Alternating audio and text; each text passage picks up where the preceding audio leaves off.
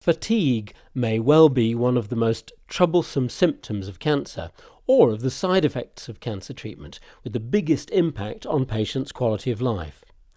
But it's not easy to identify or diagnose.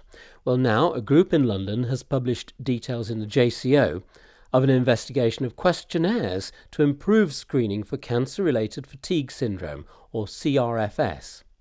I went along to St George's Hospital in London to meet up with the lead investigator, Paddy Stone, and I began by asking him why they decided to look at questionnaires.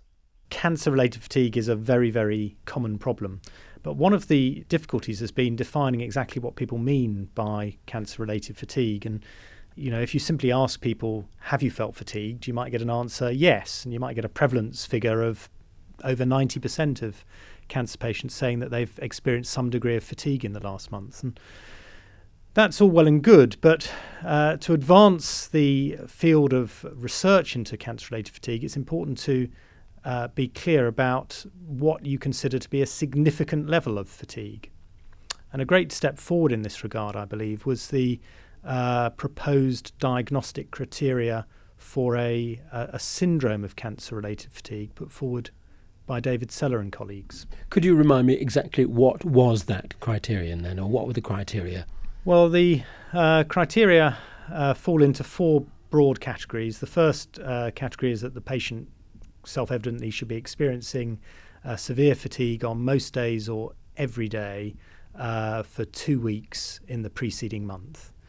The second criterion is that they should have at least five other fatigue-related symptoms from a selection of, I think it's 10 or 11 other symptoms. The third criteria is that there should be evidence from the history or clinical examination that the patient's had cancer or cancer treatment. And finally, there should be no evidence of a comorbid psychiatric condition which may explain the fatigue. Now, you can establish the presence or absence of these different criteria by having a very good interview, and there are standard interviews, aren't there? Indeed. So the diagnostic criteria of cancer-related fatigue syndrome, in fact, comes with a diagnostic interview. And the diagnostic interview itself doesn't take very long to complete. But one of the catches with it is this final criterion about excluding patients with psychiatric diagnoses which may or may not be contributing to the fatigue. And that's really where we thought it might be interesting, just to see if some patient-completed screening questionnaires might reduce the need for undergoing full diagnostic interviews for patients. So in other words, you might have to add a psychiatric interview in order to exclude the psychiatric origin of the fatigue. Indeed, really. I think if you want to strictly apply the fatigue criteria, you would need to do a full psychiatric evaluation, and that can be quite time-consuming, probably about 40 minutes to an hour, in addition to the diagnostic fatigue interview, which may only take 5 or 10 minutes. There have been a number of questionnaires developed. You chose 2 of them. Which were they, and why did you choose these? Well, we chose the FACT-F, which is a 13-item fatigue questionnaire, part of the Functional Assessment of Cancer Therapy modular system. And really, we chose the FACT because that's been by far and away the most widely used and well-validated fatigue questionnaire. The Chaldor fatigue scale, or the bidimensional fatigue scale, we've chosen because it's been very widely used in the chronic fatigue syndrome literature. So lots of epidemiological research has used this other scale, but outside of the realm of cancer research. So you carefully constructed your study. What exactly did you do? We studied 200 women with breast cancer who'd completed treatment between 3 months and 2 years previously, who were disease-free at the time of the interviews. We got them to complete these questionnaires, and also some screening questionnaires for psychological distress, which we haven't reported in this paper. And then we conducted the diagnostic interview for cancer-related fatigue and the structured clinical interview for DSM-4, which is a structured psychiatric interview. And we use those interviews as our gold standard measure of whether the patient was a case or could be considered to be a case of cancer-related fatigue. And you also gave the same patients questionnaires? Yes, and so those patients completed the 2 fatigue questionnaires, which we used to identify whether they were useful for screening, 2 psychiatric questionnaires, again, which we evaluated in a separate paper for their utility for screening, and broader quality of life questionnaires such as the EORTC quality of life questionnaire to evaluate their general quality of life. And what did you find? Well, we found that the FACT-F and the BFS, so both fatigue questionnaires, really performed, I would say, adequately as screening instruments. In particular, they were good at identifying those patients who would not be likely to be cases of cancer-related fatigue. So having a low score below the threshold which we identified in the paper, having a low score on these questionnaires indicated that the individual was unlikely to be a case of fatigue. So you could use these for screening, but what about diagnosis? Well, to formally make a diagnosis, it's still necessary to undergo both interviews. So what the screening questionnaires do in a research context is reduce the number of such interviews which you would need to do, and thereby make quite a considerable saving in time and resources. So this is something that you have established by conducting your study? Indeed, we've shown it in this study. Of course, any such finding really should be replicated in a different sample, preferably by a different group.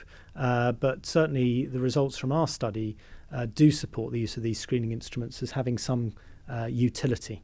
Paddy Stone at the Department of Palliative Medicine in St George's Hospital, University of London. One of America's leading investigators in cancer-related fatigue and originator of the criteria defining it is David Seller at Northwestern University in Evanston, Illinois. So I phoned to ask him what he made of this new publication from London about questionnaires compared with interviews. I think the first thing I would take from this paper is that there is actually quite a bit of convergence of self-report on questionnaires and an interview-generated diagnosis.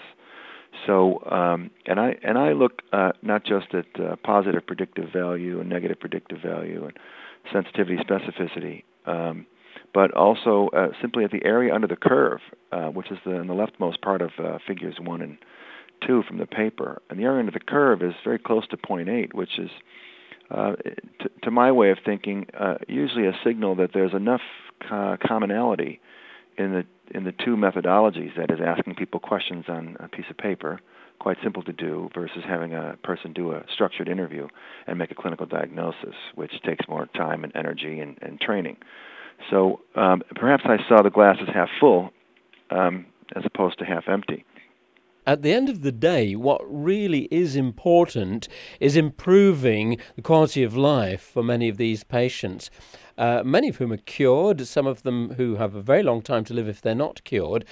What do you think the contribution of this paper has made towards that aim? Well, at the very least, it helps to elevate the perspective of the patient, whether by self-report or by interview, to a level of importance that says, hey, people are able to tell us how they feel and how they're getting on, and we ought to listen to that so that we can develop intervention programs, short-term and long-term, that help them to have fewer symptoms and function more productively for that period of time that they have to live. And as you say, for many people, that's quite a long time. And the advice that you would pass on at this point? The advice is to come up with a system of monitoring how people are doing. From my perspective, again, getting back to that, primary take-home message, you could pick any one of these 3 approaches, either one of the self-report instruments or the interview. You could apply it systematically in your practice. You could get to know the local, if you will, thresholds that are useful triggers for reviewing or changing intervention strategies.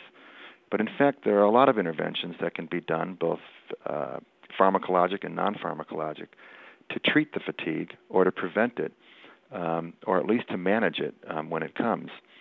and this gives people more ability to function, but also more ability to tolerate this particular adverse effect of not just the cancer, but of the cancer treatment itself. And I can't resist asking you, what are your favourite interventions that you'd like to mention briefly? Because obviously the more tricks doctors have, the better. Yeah. Well, on the pharmacology side, we haven't had terribly much luck and haven't really moved beyond the usefulness of psychostimulants that do help people in the short run. The good news there is that when a psychostimulant is going to help someone, and this is something like methylphenidate, for example, and there are newer analogs to that. When it's going to help someone, it's going to do it quickly in a matter of days. So you can get quick relief in some patients. Another one of my favorites really is exercise, and tailoring that exercise to where the patient is in terms of their capability. But all of us, if we can get exercise, whether it's aerobic or anaerobic, do tend to feel better and have more energy after exercising. Now, with some patients who are very debilitated, it's difficult to get them motivated or even enabled to do it. But we always recommend trying. The third thing I would point to is sleep. It's really a forgotten area, or a neglected area, I should say, in oncology in general. But if we can help people with good sleep hygiene, that is helping them to manage, what they do prior to bedtime, so they're going to bed at a good hour, getting a good night's sleep, that works wonders for having a restful, energetic morning and follow-on day. David Seller, Chair of the Department of Medical Social Sciences at Northwestern University Feinberg School of Medicine in Evanston, Illinois. And that's all from this edition of Oncology Times Broadcast News, brought to you by the Audio Journal of Oncology. I'll be back again soon with more, so do listen out. Until next time, from me, Peter Goodwin, goodbye.